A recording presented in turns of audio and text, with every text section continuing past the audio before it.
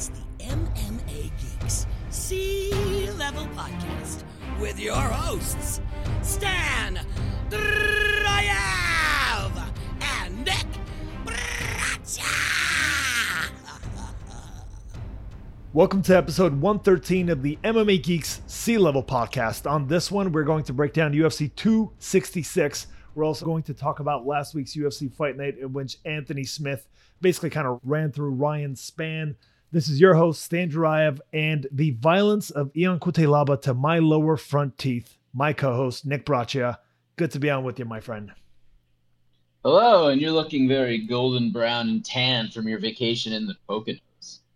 You know how it is, Nick. Poconos is all about the beach. It's all about the tan, especially in September, and I took full advantage of that. For me, Nick, it's like, what water is the beach on? There is no beach. I was being sarcastic, but we did stay in a lake house, and for me, it's like I spent a little bit of time outside and I automatically tan like all parts of my body, even the parts that were covered. It's just how it works. A blessing and a curse, Nick. A swarthy gentleman. I'm not sure I'm familiar with that word, but English is my second language. That adjective? Yeah. I'm looking it up right now. It just means dark skin, the dark complexion or cast. Oh, so we're like turning this into like a bit of a racist podcast now. We're gonna talk about the complexion. No, it's just of each like of the hosts, Nick. it's a complexion like ruddy or anyway. No, I know. I'm kidding. No, Nick. Honestly, the vacation was pretty relaxing. It was needed. I got to spend some quality time with my wife and daughter, who recently turned 2 years old and just started going to school. Very exciting stuff, Nikolai. But we do have to get into last week's card. Anthony Smith, like I said, basically ran through Ryan Spann. Ryan Spann did not make a good accounting of himself, especially given some of the trash talk, although I didn't think it was so egregious that Anthony Smith needed to act like an asshole afterward. What were your thoughts on this one, buddy? Oof. Listen, Ryan Spann's not a guy that anyone's ever accused of having a terrific fight IQ. I thought he threw wild shots, like in some cases looked as sloppy as Evander Holyfield's. The one punch that he threw, like Spann was throwing his whole body into stuff. He was losing his balance, complete lack of composure. And not only that, Smith, who hits hard, but he's not Francis Ngannou. Like everything he would throw a stiff 1-2 and Spann's legs would just buckle and wiggle. It was just I haven't seen a fight. I think the last fight I saw where fighters ran into it with that little composure was like Brunson Whitaker. Brunson, yeah, I mean that was pretty. I mean that was particularly bad composure. But Smith held his own. Though Smith did everything he had to do, Yeah, he essentially did what you and I expected of him. I think for the most part. The guy is like genuinely, he's a skilled guy. He's got craft for days. He's put so much work in leading into this that any of these young prospects, especially prospects with the size of holes of a Devin Clark.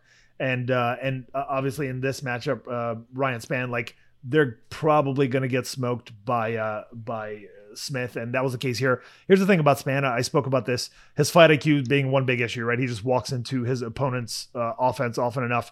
And another big issue with him is he's a terrible chin. He's been stopped, I think, in every one of his losses by knockout, including that recent loss to who was it? Johnny Walker.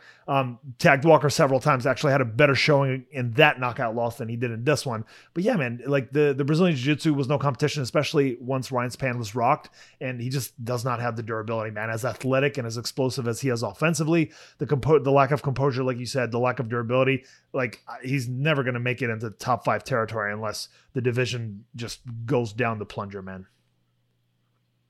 Yeah, he's just not that good. I actually wonder if they say he cuts a good amount of weight and he did look much leaner.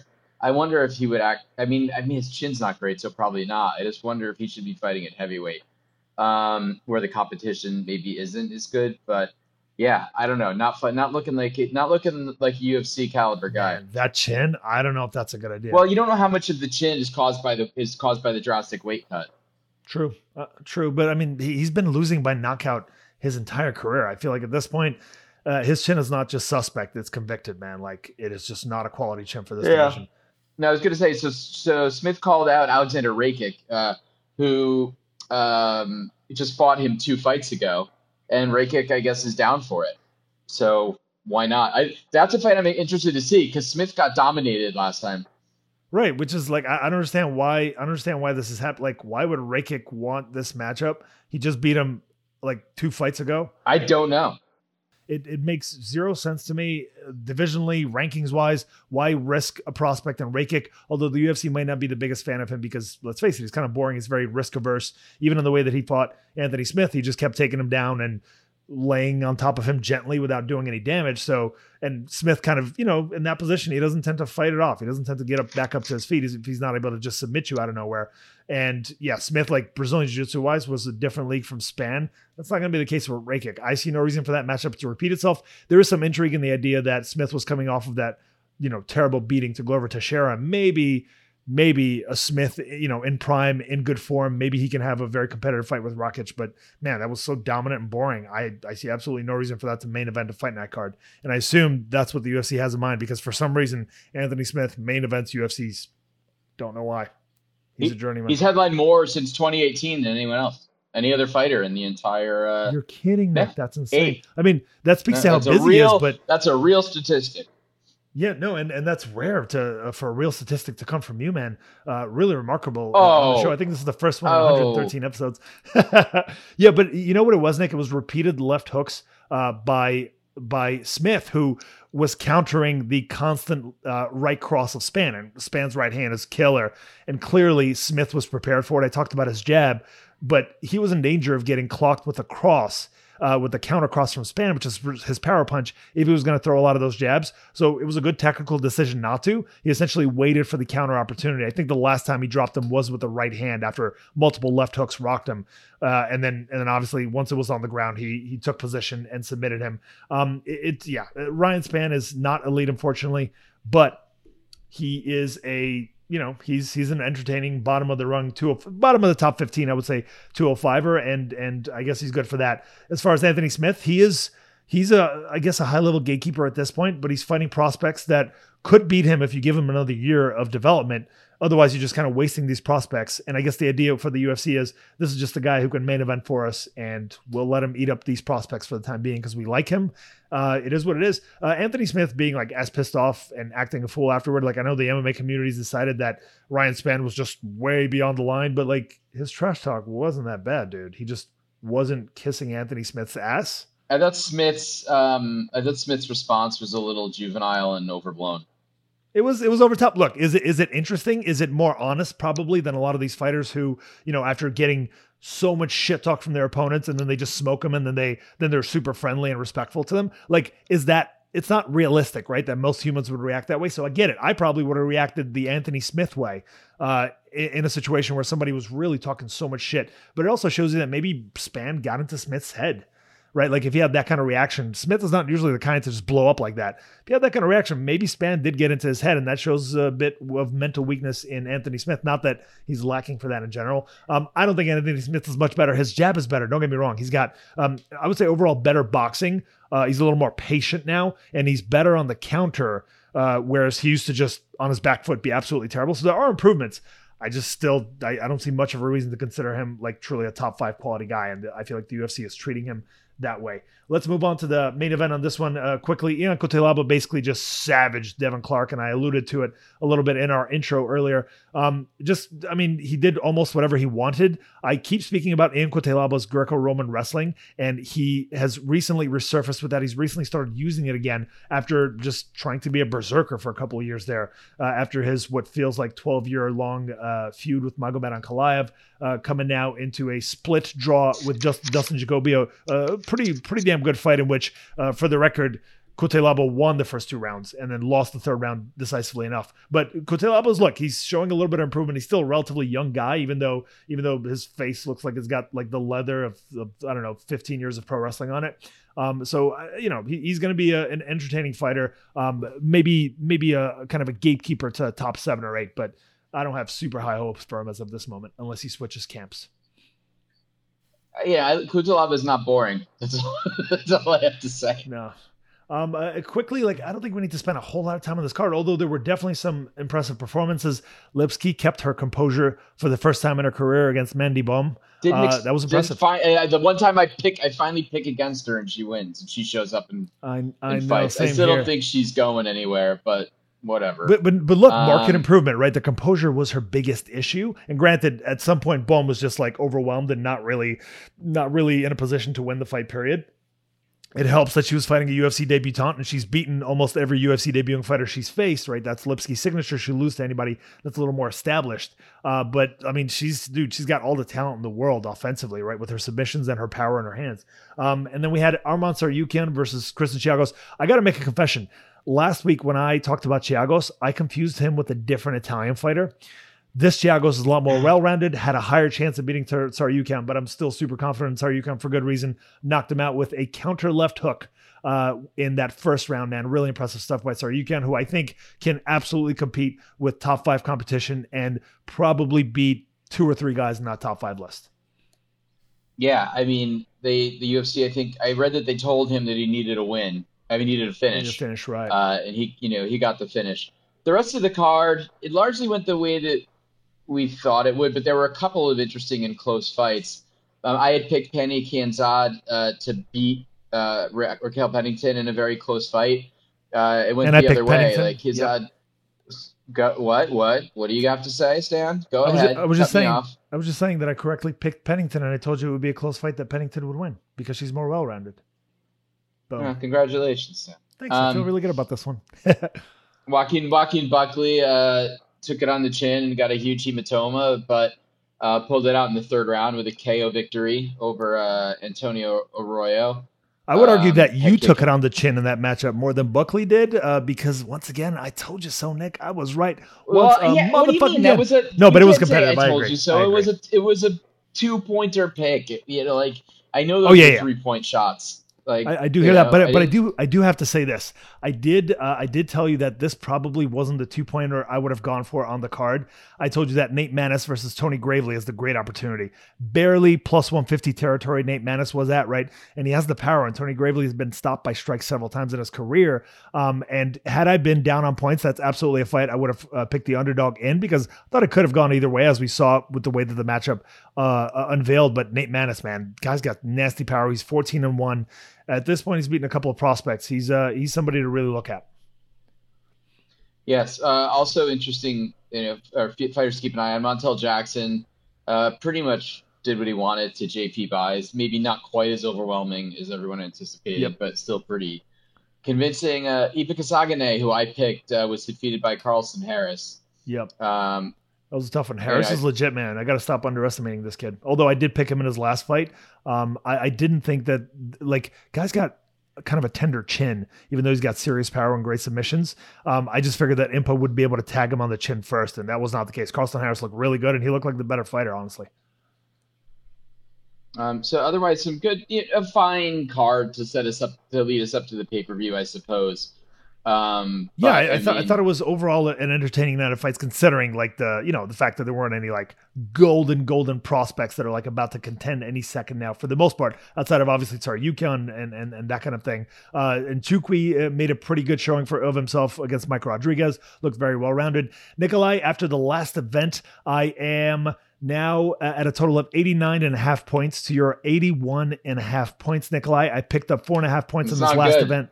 And you picked up 3. You're lagging a little bit at this point, but I do think, like, with some of these underdog picks, I think your record in underdog picks for the last like several weeks is something like 4-1. So like, if you were betting on the one underdog that you believe in for every event, Nick, you would have been at a nice surplus at this point. So I honestly do believe in your odds of coming back. And I do think there's a couple of opportunities on this upcoming card. This is going to be there's some interesting ones on the card that we're going to pick today.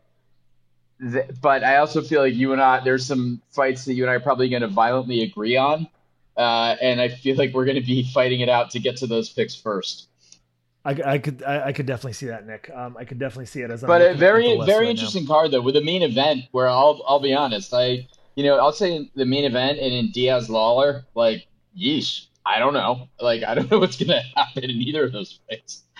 Yeah, I mean, I did watch a decent amount of tape, especially for that main event. But Diaz Lawler, I didn't watch a lick of tape because I feel like I know both guys Why? pretty well. Tape of what? Exactly. I mean, especially in the case of Nick Diaz, right? Yeah, you don't know who's going to show up. Let's take a break, Nick. We're going to come back and break down the entire UFC 266 card for you guys. 3 5-round fights at the top of the billing for this one. Alexander Volkanovski defending his title against Brian Ortega. We got Valentina Shevchenko defending her title against Lauren Murphy. And we've got, of course, Robbie Lawler, Nick Diaz. Really honestly, a lot of meat on the bone, man. A lot of top contenders. Yeah. Curtis Blades, Rosenstrike, Andrade. Let's take a break and break it down, buddy.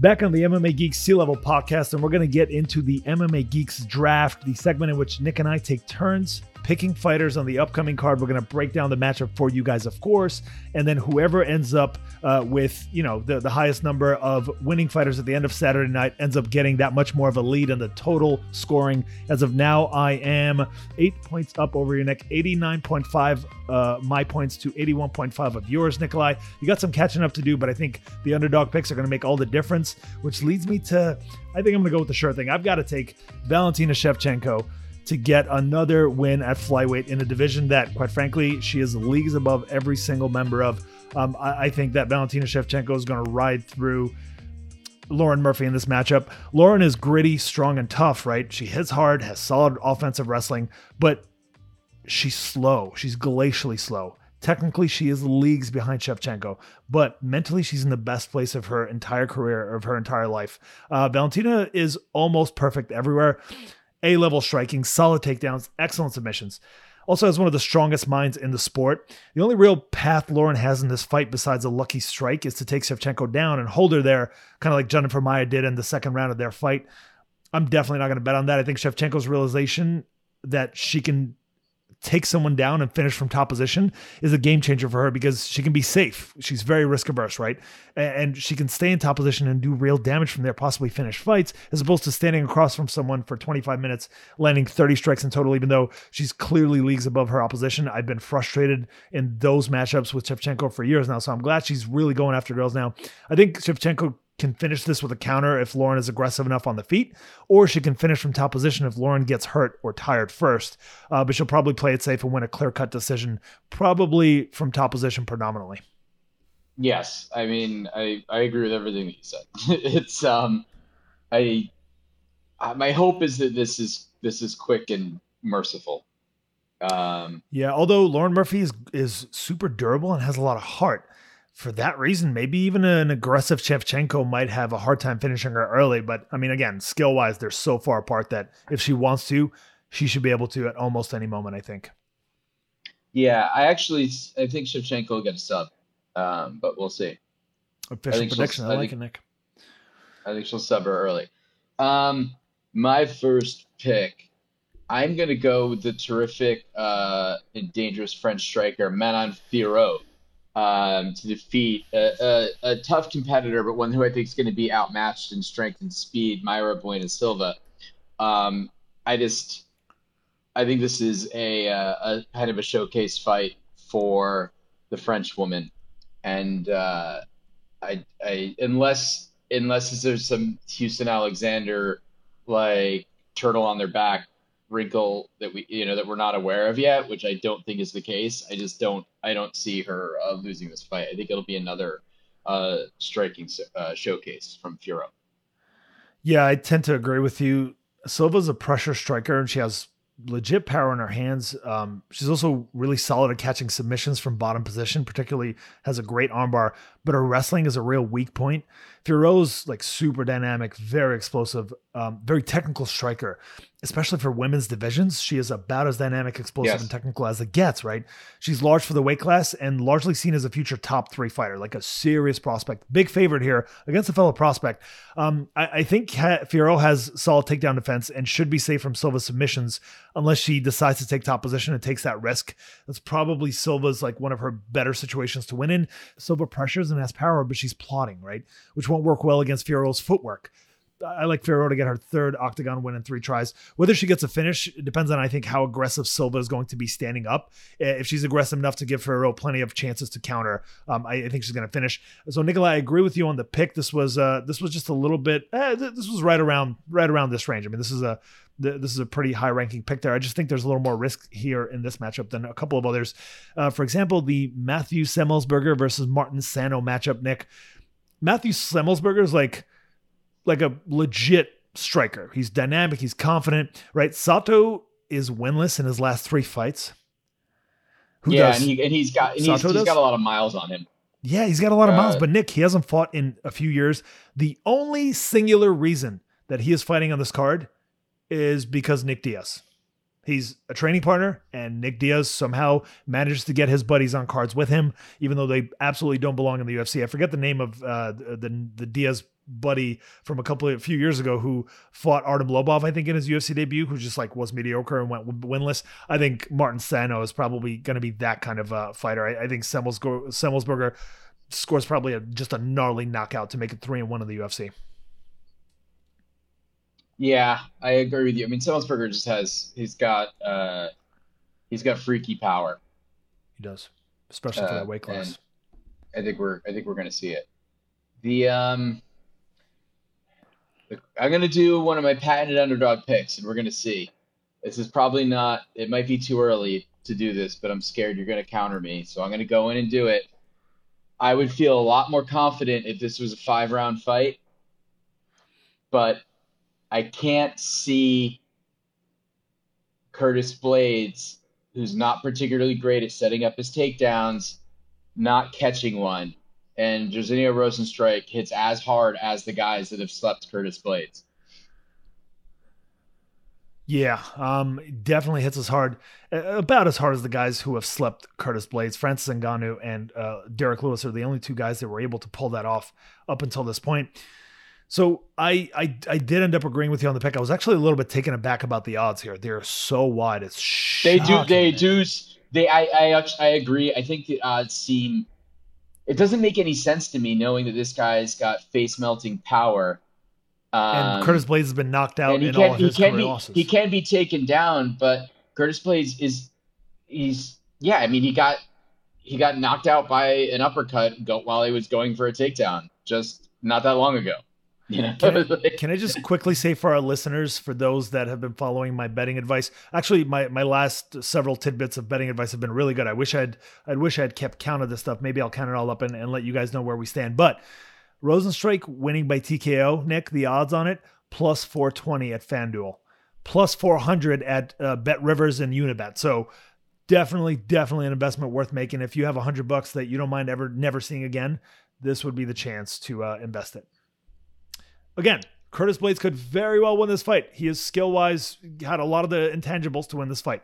But there's several reasons why. Yeah, again, if it was 5 rounds, I would feel much better about Rozenstruik. I'm definitely there with you. Because I wouldn't describe him as a gentleman who has any sense of urgency. Yeah, well, that's part of the issue, right? Blaydes can definitely take Rozenstruik down, as we've seen in almost every one of his fights, right? No doubt. Right, yep. Rozenstruik can definitely knock out Blaydes. We know he has serious power, and we know Blaydes has 4, kind of a middleweight's chin and a heavyweight's body, honestly. The question is, how well will Blaydes set up his takedowns? Will Rozenstruik be able to counter takedowns with bombs like he counters punches, right? Because Rozenstruik does not counter takedowns, and that's not how he wins fights. He wins fights because somebody's invested in a combo against him, and he just explodes with a hook. Blaydes is about 7 months removed from a terrible knockout loss to Derek Lewis. I don't expect that his chin has had the time to fully recover. I don't know how mentally ready he is for another heavy-handed striker so soon after how... That was a really bad KO. That's what I'm saying. Bad KO. Like, he was twitching on the ground, and then there was an Instagram video about some douchebag fan I guess, pranked call him and said something like, "Hey, is this Curtis?" And he's like, "Yeah, it's me." And Curtis is like on the couch with his significant other. And the guy's like, "How did it feel to get terribly knocked out by Derek Lewis twitching on the floor or whatever?" And Curtis Blades legitimately, I don't know how I saw this video. Maybe Curtis recorded it. Legitimately looked distraught, Nick. Distraught at that. I don't know how mentally over he is. That loss. He seems like such a nice guy. He's got a bit of a chip on his shoulder. He's been a little bit of a trash talker. I don't know. And he talks trash predominantly toward the UFC, which I can appreciate. I don't have a problem with it. But here's another element to it, right? The UFC probably going to treat him like shit this whole week. We all know how that shit works. You talk about fighter pay and you start like arguing with Dana White in the media, you're not going to be very well liked. You're not going to be treated well. That's the reason for this matchup, for the record. So I think the UFC is betting on Rozenstruik getting a big win. Good news for Blades is that this is a 3-round fight, like you said, right? Blades only has to keep from crashing into Rozenstruik's power for 15 minutes instead of 25. Also helps that Rozenstruik is a low output striker. Blades might have a higher chance to escape with his consciousness, with less strikes coming his way. But Blades cannot help but constantly throw offense at his opponents, as we saw with his last loss, at least, to Francis Ngannou. Since he's kind of a pressure wrestler, right? He sets up his wrestling. Overall, his setups aren't bad, by the way. He just made a big mistake with that one specific setup. He does often set his takedowns up with jabs. I think a jab by Blades could lead to one of two things. Either Rozenstruik knocks him unconscious with his counter, eventually when he decides to throw a counter, or Blades can shoot under the counter to complete a cleat takedown. I'm edging towards Rozenstruik to land a magic punch at some point, but his low output definitely makes this one a hard one to call. So you and I are on the same page. This time we're seeing the same underdog opportunity, at least the first underdog opportunity on the list. My next pick, Nick, is going to be, and I think this is a solid pick by you. It probably would have come sooner than later by me because I wanted those 2 points.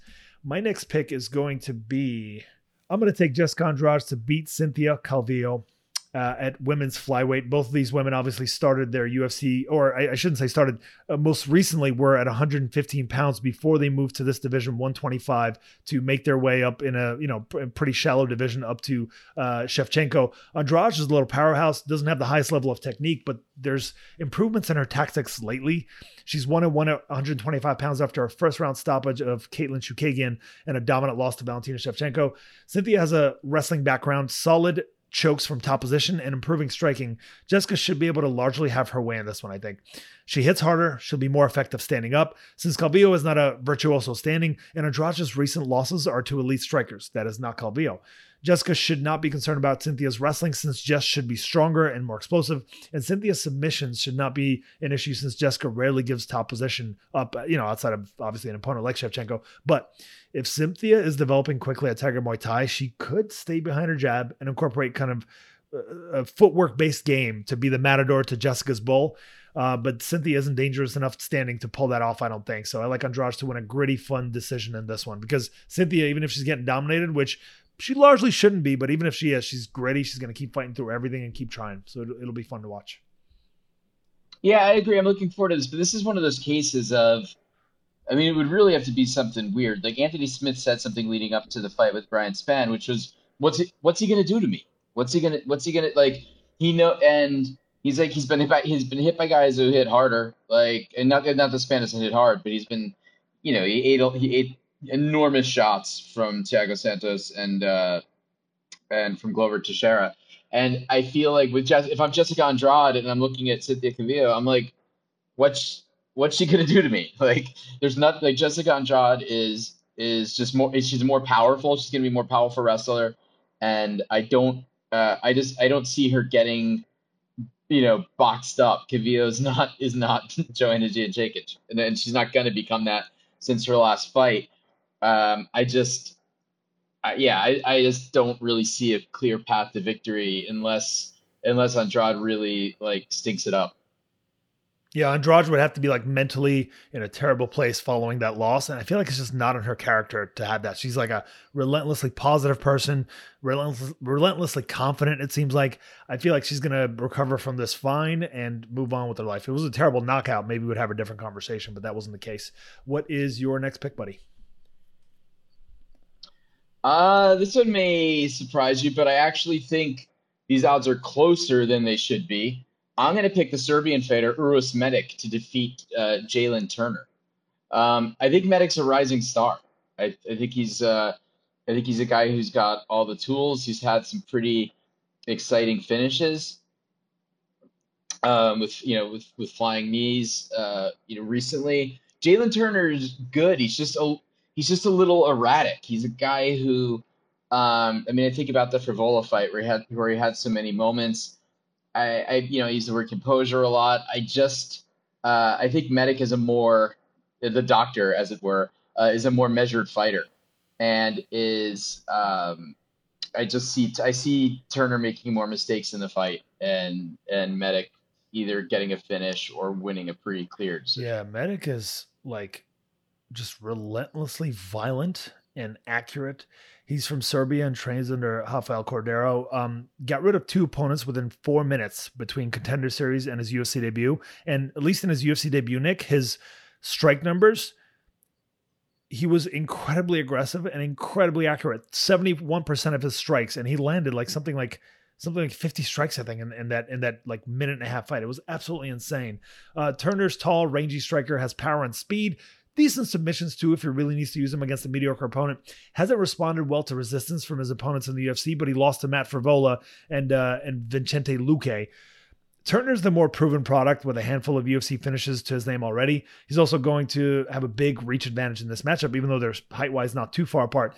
He doesn't respond well to pressure from even like non-athletic, smaller opponents.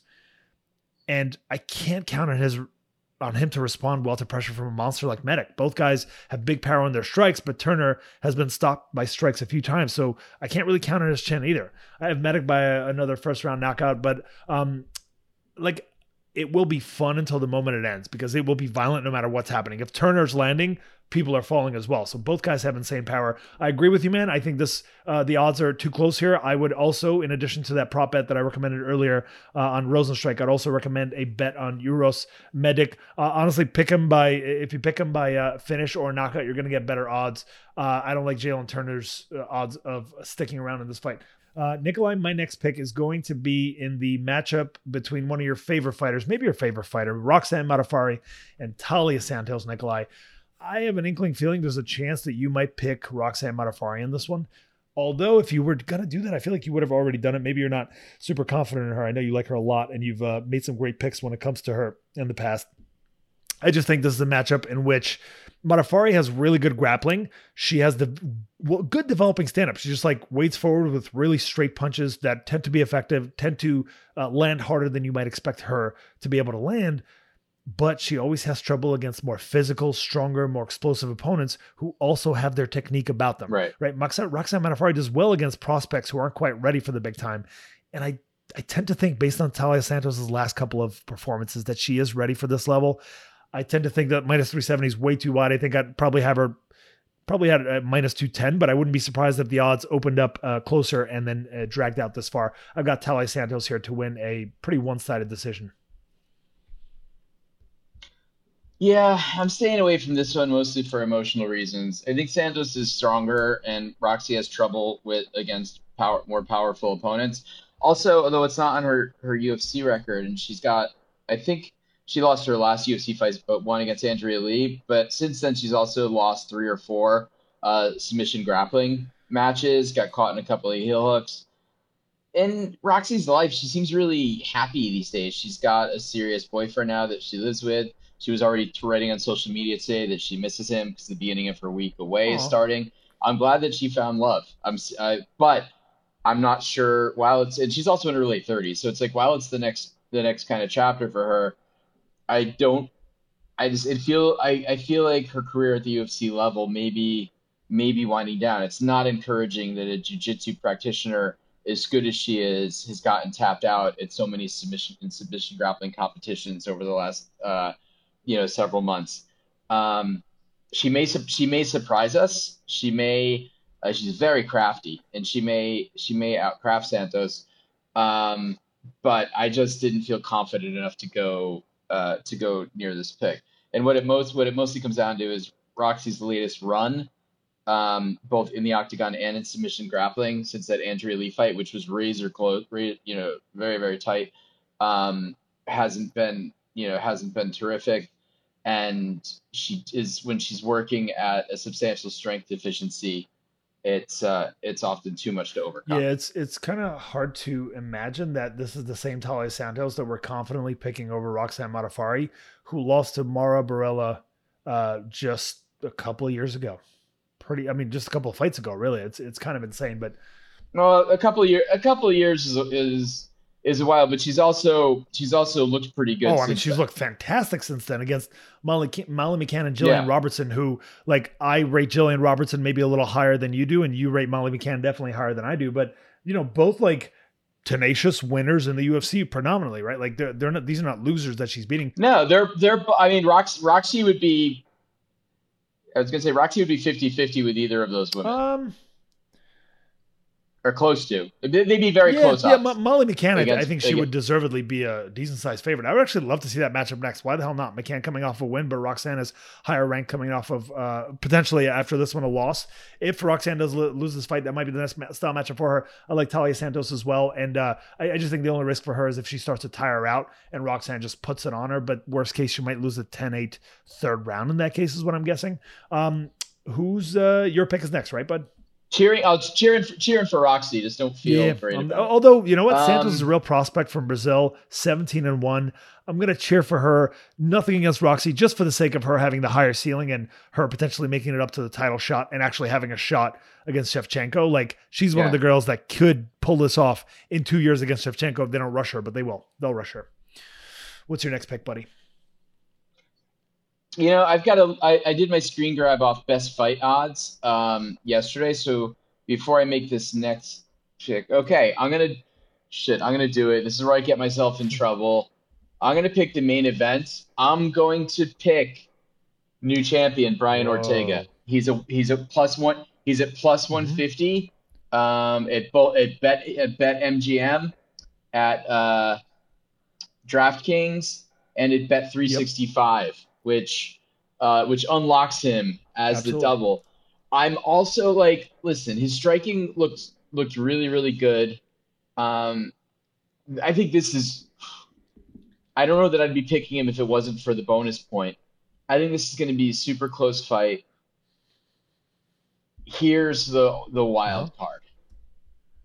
Alexander Volkanovski had COVID. Fair point. Very good point. He has not fought. He has not fought since he's had COVID. We've seen plenty. I do remember that it didn't sound like it was a great one. It didn't sound like it was. There were enough little details that it wasn't one of those. I'm just sitting at home and I don't feel anything and I tested positive. I believe he was sick. I may be misremembering. He did have symptoms after initially testing positive and not having any symptoms. He did end up having symptoms, and I think it was a strong one. You're right. So, this Ortega that we saw fight the Korean Zombie. I know it's easy to look very sharp against Zombie when he's marching forward. He's never had the best defense. But Volkanovski's not he's good. He's a solid striker, and he's just a great all-around fighter. But there were certainly moments where Max was piecing him up. And Ortega's ability, we know he has pop, but he doesn't just have pop and unorthodox strikes. But against the cage in any position, he's gonna be going for submissions. And I don't think Volkanovski is going to have a ridiculous strength advantage here. Ortega's very big for the weight class. I think this is going to be a hell of a fight. I don't know what's going to happen. I see a path to victory for Ortega, and I'm going to pick him to lock in a submission after having success on the feet, using those strikes to maybe draw out a mistake in Volkanovski and catching his neck or catching him perhaps in a triangle or a standing guillotine, something. We'll see. But I'm going with the new champ here. I like it, Nick. I think this is another one that I would agree with you on. If I was behind on points, I would have made the same pick because I do think that plus 150, the 2 points, makes Brian Ortega can't miss. I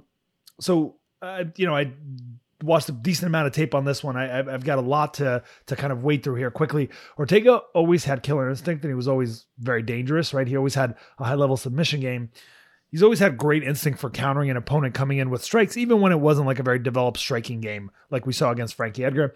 But he lost almost every scored round in his UFC career before eventually kind of pulling off a come-from-behind finish in most of his fights, right? The new version of Ortega, we technically only have one fight of footage on this version, who's able to win rounds, right? This version who has layers to his striking game, this version of Ortega whose striking defense is stellar, fantastic jab and good counters and the composure and setting traps and all that. Like, where the hell did this come from, right? After taking, I think, a year off following that ravaging at the hands of Max Holloway. Korean Zombie was winning the second round until he got overly aggressive and Ortega hit him with that spinning back elbow less than a minute into the round. So less than a minute left in the round, right?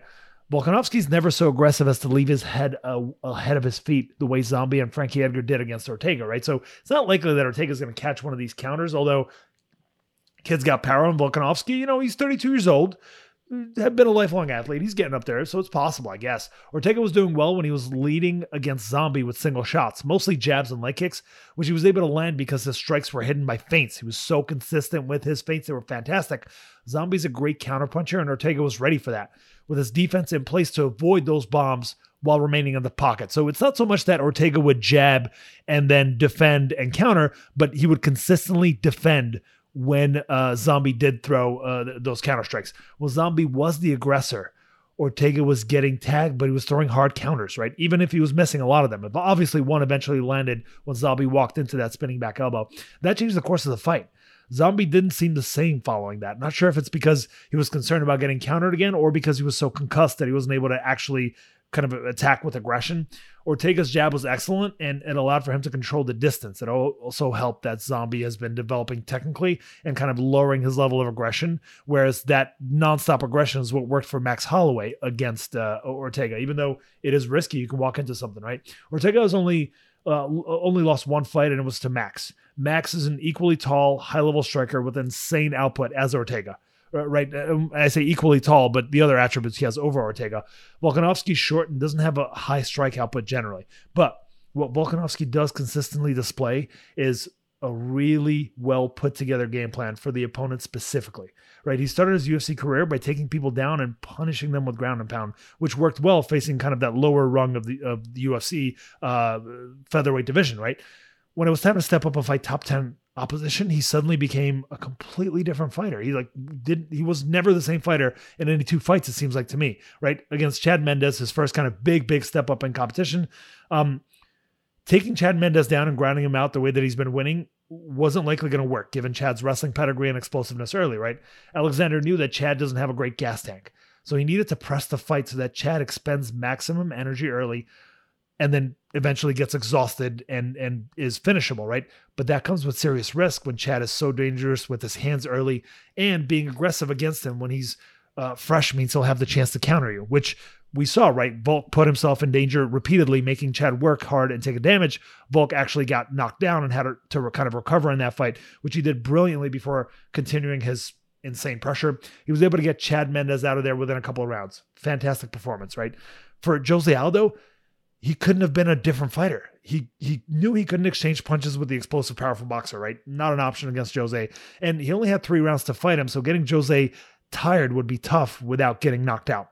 So he kept Aldo, the guy who'd been focusing on his boxing at the expense of his kicking game lately, right? He kept him at kicking range the entire time.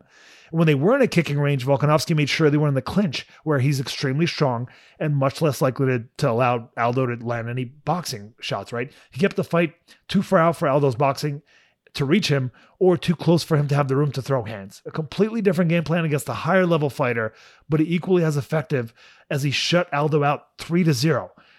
In absolutely everybody's scorecards, right? Everybody on MMA decisions, all 3 of the judges. No one has ever won a decision over Jose Aldo without losing a single round, Nick. That's extremely impressive. Even Max Holloway lost the first couple of rounds to Aldo before taking over late. Even Peter Yan had some kind of rough moments in the first couple of rounds. Outside of hurting Aldo, he was out-techniqued by Aldo, right? Losing the majority of those first couple of frames. For Max Holloway, He had to make it a multifaceted plan, depending on what Max was doing at the time. When Max would stand at range, Volkanovski kept him honest with constant calf kicks. Then when Max backed up, Volkanovski would kind of blitz forward with heavy hands. When Max became aggressive and moved forward with offense in the last 2 rounds, Volkanovski would slip his head off the center line and counter with combinations. So he had an answer prepared at every range for Max. All of these leads me to the following conclusion. I think the tactics will decide this fight, since both guys are extremely skilled in every single area of MMA. Even though Ortega has been making huge improvements, he's relatively new to having a striking match for 5 rounds. I know he did it successfully against Zombie, but that was pretty low-paced fight. The only time we've seen Ortega lose is when Max put intense pressure on him with an insane offensive output. If you're the shorter fighter, you kind of have to pressure to beat the taller man more often than not. And I have a good feeling that Volkanovski's well aware of this. I think Volkanovski has a game plan tailored for Ortega, which will involve plenty of pressure, clinch work, where Volkanovski will be stronger. I think Volkanovski's the better wrestler and will be comfortable on the ground with Ortega as long as he's in top position. So he kind of has that option as well to win a round or 2. Ortega's extremely dangerous and the much smaller man in this matchup. So there's always the chance that he lands something big and finish the much bigger man, in this matchup. Always the chance that he lands something big and finishes him with a submission. But I'm going to go with the more skilled guy who's basically untouchable in his UFC career thus far over the bigger man who's more dangerous. I got Volkanovski by decision. Except for really losing his last fight. But he got the decision. No, I thought he won the last 3 rounds, and that 3rd round is arguable, but like there's no question that he won the last 2 rounds and that Max won the first 2 rounds. He won 4 and 5. He definitely won 4 and 5. I thought he won the 3rd round, man. Like I'm happy to rewatch that for you. I thought you agreed with me. I'll have to watch it I again. thought you agreed with me actually after we watched it, but maybe I'm wrong. So yeah, I'm disagreeing with you on this one, but at plus 150, if it was my pick, I would have probably picked the underdog in this one. My next pick, Nick, is going to be in the Merab Dvalishvili Marlon Moraes matchup. Merab is, he's relentless as far as his conditioning, right? Extremely strong for the division at 135. That guy is as strong as a lot of 155ers. If I had to guess, he's like Moraes is fast and explosive, but his energy management is not great considering how much effort he has to put into strikes, given how explosive and fast he is. His chin looks shot nowadays as well. He was knocked out 3 times in his last 4 fights, right? Merab isn't the best striker, but he hits hard. He's also explosive, but has the gas tank to explode repeatedly for at least 15 minutes. I like Merab to apply pressure and take the last bit of confidence out of Moraes, who badly needs a year off. But Moraes catching him very early with something insane, absolutely an option. Absolutely could happen. Yeah, it could definitely happen, but it's a career trajectory thing, right? Yeah, you're right. Like one's literally going down and one's heading straight up. That's fair, man. Can't argue with that. My next pick. Now stuff starts to get a little more difficult. Yeah, little more difficult. Jeez.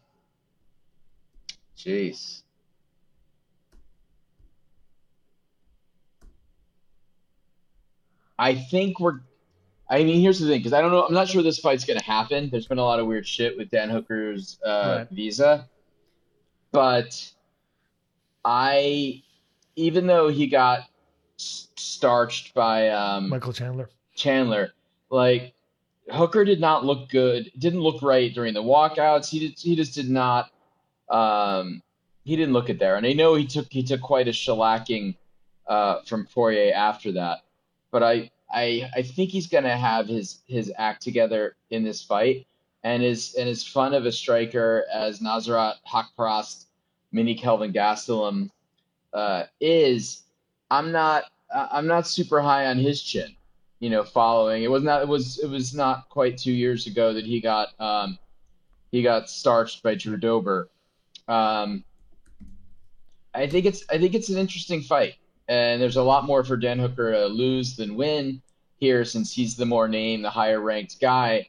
But I'm gonna go with Hooker. I think he's a little bit craftier and more disciplined of a striker, and despite the damage he's taken, I'm hopeful and suspect that he's got the better chin of the 2 men. So yeah, this is another pretty interesting matchup. Hooker's taken a lot of punishment in the last couple of years. Obviously, his durability and confidence have waned quite a bit because of it. Nasrat is just a young, hot prospect who likes to pressure with his southpaw style, extremely fast, powerful with his hands. The Hooker of 2 years ago may have won this fight, but I'm not convinced that this version will. Hooker didn't know how to handle Michael Chandler's pressure, and Nasrat's pressure is a bit less intense, but it's consistent throughout 15 minutes. I like Nasrat to pick up the biggest win of his career if he can make it to the States by Friday. Both guys could not get to the visas out of their respective countries. Nasrat's mom actually died, and by the way, that could seriously affect his mental frame, whether motivating him or hurting him. I'm not sure. So he flew out to Germany for her funeral last week. Now he's having trouble getting his passport back so he could fly back from the consular or whatever it is. Hooker seemed to have gotten his visa to fly out of Australia, but Nasrat has not, the last I checked. So it could very well not happen because Nasrat is going to be the one that might not be able to make it in. But I do hope he does. It sounds like in Germany they're pretty backlogged on visas, and he tried via Twitter the way that what's his name did, the way that Hooker did. Hopefully the UFC can figure out a way to make this happen, but definitely not a sure thing, this matchup, Nikolai. I commend the pick, though. I disagree with it. My next pick is going to be, I'm going to take Chris Daukaus to beat Shamil Abdurakhimov. Daukaus is extremely fast, has excellent boxing, has a Brazilian Jiu-Jitsu black belt. He's actually a cop. I wonder if, I assume he's gonna rat out his career for the pension, despite his success in the UFC. Shamil is a Dagestani lumbering guy, hits pretty hard, but not great cardio. Decent offensive wrestling, and maybe that could be an interesting tidbit to this fight if he can get Daukaus down before Daukaus knocks him out. But I like Daukaus' chances with his speed, his power, his boxing, his technique. I like his chances here, but we still haven't seen Daukaus go deep in a UFC fight. I'm curious if he has the conditioning. I'm curious if he has the chin and the mental framework to actually make it through some tough moments. So I'm hoping Shamil gives him a bit of a challenge. Yeah, I like Daukaus a lot too, but I think the only thing he's going to lose in this fight is the competition around who has the more chest hair. So yeah, and like some of the guys, he's beat some good guys. Parker Porter's better than I thought. Better than I thought he was. Going on, we're down to the last couple of difficult picks here. I worry that he could end up getting submitted, but I'm gonna pick the power of Carl Robertson. I think that Carl Robertson can get a KO over Nick Maximov before he gets submitted. That's my gamble. I don't think that's an unreasonable kind of conclusion to come to. This is another, by the way, Nick Diaz's disciple is Nick Maximov, basically an athletic submission artist, trains with Diaz and the crew in Stockton, regular on the Submission Underground series, having competed in 4 grappling matches since his Contender Series bout back in November. Doesn't have much of a stand-up game since he only throws strikes to set up takedowns, but looks like he hits pretty hard, I guess, when he does throw. Wrestling is not high level at all, but he's relentless with his takedowns, and he's strong. Robertson's a dynamic striker who has solid wrestling, but he's too willing to engage in grappling battles with grapplers, which is why he's on a 2-fight losing streak, both by submission. The fight comes down to Robertson's fight IQ and decision-making, I think. If he engages in a grappling match, he might lose. Otherwise, he has the wrestling and athleticism to avoid takedowns for Maximov. He has the technical advantage on the feet and power to finish Maximov there.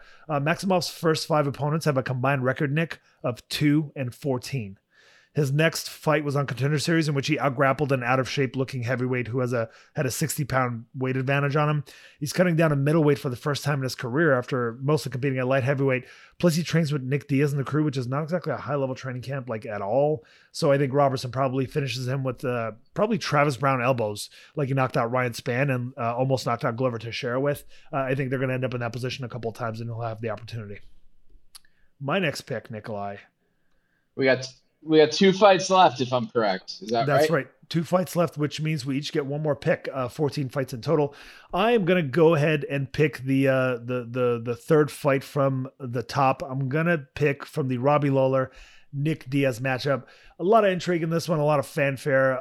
These guys have had fascinatingly similar but also different career trajectories. Robbie has the skill and athleticism advantage in this one, but he just stands with his back to the cage waiting for the perfect counter for 15 to 25 minutes, depending on how long the fight was sanctioned for. I call that kind of the Tyron Woodliffication of Robbie Lawler. The first time they fought, they were a pair of young prospects. So, well, it's 17 years ago since Diaz knocked out Lawler with, I think it was a check left hook.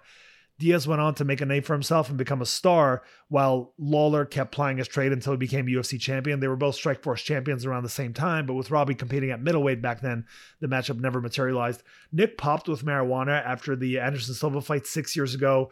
Robbie came back to the UFC and became king of the welterweights during Nick's absence, which is fascinating. Diaz hasn't fought in 6 years. He hasn't won a fight in 10 years. Robbie is 1-5 in his last 6 fights. And that win over Cerrone, that one win for Robbie Lawler, was super close, could have easily gone to Cerrone. Despite the layoff, Nick is a busy pressure striker. He's probably too hard-headed to have a ring rust. Hard to know what version of either fighter we're going to get here, but I'm edging towards the busier fighter who hasn't been active over the kind of low offense fighter who has had plenty of recent fights. For the record, Robbie Lawler probably has the tools to starch Nick in the first round. I'm just not convinced that the Tyron Woodley in him will allow him to do that, right? Their journeys to get to this match for the first one is fascinatingly similar in multiple ways, with both guys leaving the UFC and attaining some high goals in their other promotions before coming back and kind of getting mixed results, and they're meeting here at the twilight of their careers, man. Interesting dynamics of the matchup and a lot of question marks. So your pick again? My pick is Nick Diaz to just outbusy Robbie Lawler. Yeah. Unless the Lawler that almost starched, what's his name? Ben Askren is going to be active in this fight. Yeah. I mean, also, I don't think Nick Diaz has ever been stopped by strikes. I don't think he has. He's gotten knocked down a bunch. He can take a fucking shot. He can, at least as of like many years ago. He could. I mean, that's the thing. We don't know, but I was also gonna pick Nick just on craftiness and volume, and if post USADA Robbie, I don't even know. And remember, although he badly hurt Askren after he flipped him on his head and landed those from under punches like the ones that Dan Henderson used to knock out Fedor Emelianenko. It wasn't even that he was kind of boxing him up in the center of the cage. I mean, it was just pure aggression, but I guess like Askren gave him the position, right? But Nick Diaz, I don't think it's hard for me to see Nick falling into that. So I agree. I agree with you on the pick, but obviously neither one of us really wanted any part of picking this fight. That's why it's all the way down. No, but the one fight left, Nick, is the fight that I wanted to pick least, despite that, believe it or not. I was more confident in Nick Diaz by a good margin than I am in either Morales or Jonathan Pierce. Yeah, I don't really want to pick this one either. But I'm going to go with the Venezuelan fighter Omar Morales to defeat Jonathan Pierce. I like what we saw from Morales. I mean, they both have some impressive victories in their last fights. They've both gotten beat up by veterans. Well, I don't know if you can call Giga Chikadze a veteran, but I really did like Morales' fight against Gabriel Benitez, and he looks good against Shane Young. Like I think this is going to be a hell of a scrap, and it could be a split decision. I just think Omar's got a little bit more pop. And a bit more big fight experience. Yeah, like Pierce is like super tough and resilient. Good overall skills. 1-1 in the UFC after losing as a favorite against Joe Lauzon and then winning as an underdog against Kai Kamaka III. Morales is a legit kickboxer, trains out of Sanford MMA, 3-1 in the UFC with his only loss to Giga Chikadze. Fairly low output, I would say, is his biggest issue, though. I think the result of this fight largely depends on Morales. I think he has the skills and athleticism to win, but Pierce is a dog and will not stop pushing the pace. If Morales has a low output performance, he'll probably get outworked in this one and lose the decision. If he's willing to throw, he has the advantages to win. Really tough one here. I'm still not sold on GSP since he beat Kai Kamaka largely, I think, because Kamaka took the fight on a couple days' notice, got tired, and that's when JSP was able to take over, right? So his only win in the UFC is because he got an opponent on 3 days' notice. So I'll edge towards Morales here. I feel like JSP is getting a little bit too much credit for that win over Kai Kamaka, given the short notice nature of it for Kai. So I'm there with you, but it's just hard to rely on Morales, who's really talented, but it's hard to rely on him given the low output man, because Pierce is going to be busy and he's going to be the taller man, like, you know, the only other very tall man that Omar Morales fought who beat him in Chikadze, although obviously skill wise they're very far apart. Nikolai, pretty good, I think, overall card, like a solid overall card, not the best of the best pay-per-view wise, but definitely a lot to look forward to in this one. I'm quickly going to run through our picks for the event. My first pick was Valentina Shevchenko. Second, I took Matthew Semmelsberger. Third, I had Jessica Andrade. Fourth, Talia Santos. My fifth pick was Merab Dvalishvili. And sixth, I took Chris Daukaus. Your first pick was Mano Fiore. Second, you took Jairzinho Rozenstruik as an underdog pick. Third, you took Uros Medic. Your fourth pick was Brian Ortega as another underdog pick. He's plus 150, right? Yeah. Your fifth pick was Dan Hooker to beat Nasrat Haqparast, which I disagreed with. And sixth, you took Carl Robertson to beat Nick Maximov. Also, of course, Omar Morales was your final pick. Nikolai, I don't know if I mentioned that So you only disagree with my Hooker pick. Everything else I think there was one other fight that I disagreed with. Let me see here. Fiore, I agree with. I disagree with Ortega officially, although that was a good pick given the odds. Those are the only two fights that I disagree with, is Ortega and the Nasrat Haqparast matchup. Otherwise, we agree on the Rozenstruik matchup, but man, Curtis Blades is a skilled motherfucker. This should be interesting, man. I think we're going to get a lot of answers when it comes to two guys in the twilight of their career, and we're also going to get some interesting like storylines going off the Volkanovski Ortega matchup. Right, if Ortega wins, Max Holloway is right back in to challenge for a title. If Volkanovski wins, Max Holloway is basically shut out, and I don't know who would be next for Volkanovski. Is there who's like at the very top of that division, Nick? We've got, Yair Rodriguez is not really there. Chan Sung Jung. I mean, there's really not a great contender for him to fight after this win if he pulls this off over Ortega. So I guess for the sake of the division to remain exciting, Brian Ortega wins and rematches Holloway. I guess it should be interesting. Yeah, if Ortega wins. For Volkanovski, let me take a Chikadze. Yeah, I mean, number 8, I guess, if he wants it. I think he wants it. After one more for Chikadze, yeah. If Chikadze beats Calvin Kattar, if they put that together, I think so. Especially if they could set up Chikadze in a way so that he can get another spectacular win. Although, like, he seems to be like running on all cylinders now. He's going to win spectacular fashion at this point in his career. He's so fucking confident. I mean, there's no way Yair Rodriguez is going to beat Max Holloway in November. I mean, I just don't see it. He hasn't been active enough. I don't know. I don't think Yair Rodriguez is going to.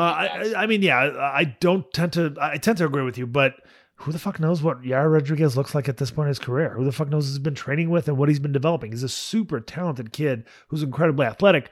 I agree with you though. The odds are not in his favor, and for good reason. I do have to wonder if Valentina Shevchenko vanquishes another challenger. She has beaten Andrade, Shukagian, Murphy, Maya. Calvillo better win this fight is all I'm saying, because she will be the clear-cut next challenger. Outside of that, Araujo could be another contender if she picks up maybe another win. I know she's on a 2-fight winning streak at this point, but man, it's slim pickings at this division, man. It's not looking too great. Talia Santos, if she can pick up the win over Modafferi, maybe she moves up to number 7 or number 8, and then we've got another potential contender who's a win away. But I would love for Santos to get another year of grooming before she matches up with Shevchenko. One of the issues with this division, the same thing with 125 back when Demetrius Johnson ran that division, was that a lot of these prospects who could have actually beaten Demetrius Johnson had they had the opportunity to develop in that direction were thrown right to him, and of course lost because they were too young in their careers. Right. Yeah, I'm just looking at that one at 125. It's still a pretty thin division. So you've got, and hopefully they're probably if Fiorot wins in spectacular fashion, she could be 2 fights away from a title shot. They could fast track her. That is actually a good point. We have to. You're right. We have to factor in the fact that they put multiple 125-pound bouts on this card, presumably for the most impressive win to possibly challenge for the title. Mano Fiore, I mean, she's facing a live opponent this time, so it's not impossible for her to get a title shot with a spectacular finish. I think she would need one more, but you never know. It's Dana White. They could do whatever they want. 100% and you know they will. Just real quick, Carlos Condit retired from MMA. You're a badass dude. I've been watching him for years. I've been rooting for him for a long time. Same thing with Jiu-Jitsu. He retired also. That's right. He also retired. I forgot to mention him. He's also a great veteran who, like Carlos Condit, reached every goal except for being the number one fighter on the planet in his division. But watching them both from the WEC days. Well, Carlos did have the strap in WEC, but I hear you. Yeah, but it wasn't the 170-pound strap. You know what I'm saying? Right. In WEC, when Jiu-Jitsu was fighting for 135 or 125 or the 135 title, it was for the title. It was for the number one spot. So it is definitely different. And Carlos Condit was never able to reach that, unfortunately. But man, was he close. Arguably beat Robbie Lawler, although I still think Robbie Lawler's bombs should count more than Carlos Condit's pitter patter. One of the greatest fights ever. Yeah, certainly one of the better title fights I think in the last 10 years in the UFC. And we're the only guy to knock down GSP during GSP's run. He couldn't be the only guy to run to knock him down. Or you're saying the post Sarah run? Because I just feel like that was his run, except it got interrupted by Sarah. The only guy to knock him down during his second title run, which was the long one. It was that cross to the body fake, which set up the head kick. It's a beautiful combo. I like it a lot, and he landed it really, really well. So, Nikolai, a good pay-per-view to look forward to. I really am enticed and looking forward to this one. This is the first like legit card we've had in a little while. So intrigued by it, looking forward to it. For the record, I think I'm gonna pick up some points in you again, man. I do think one of your underdog picks will probably come through, so it was worth, I think, investing in those two, man. I'm getting beat too bad to say anything. Fair enough. I have no trash talk. I feel like it's the entire point of this podcast, Nikolai. Is you, the plucky underdog, just keeps talking trash, even though you don't really stand a chance. We'll see what happens for next week. I don't know. I'm a little down after Hennigan's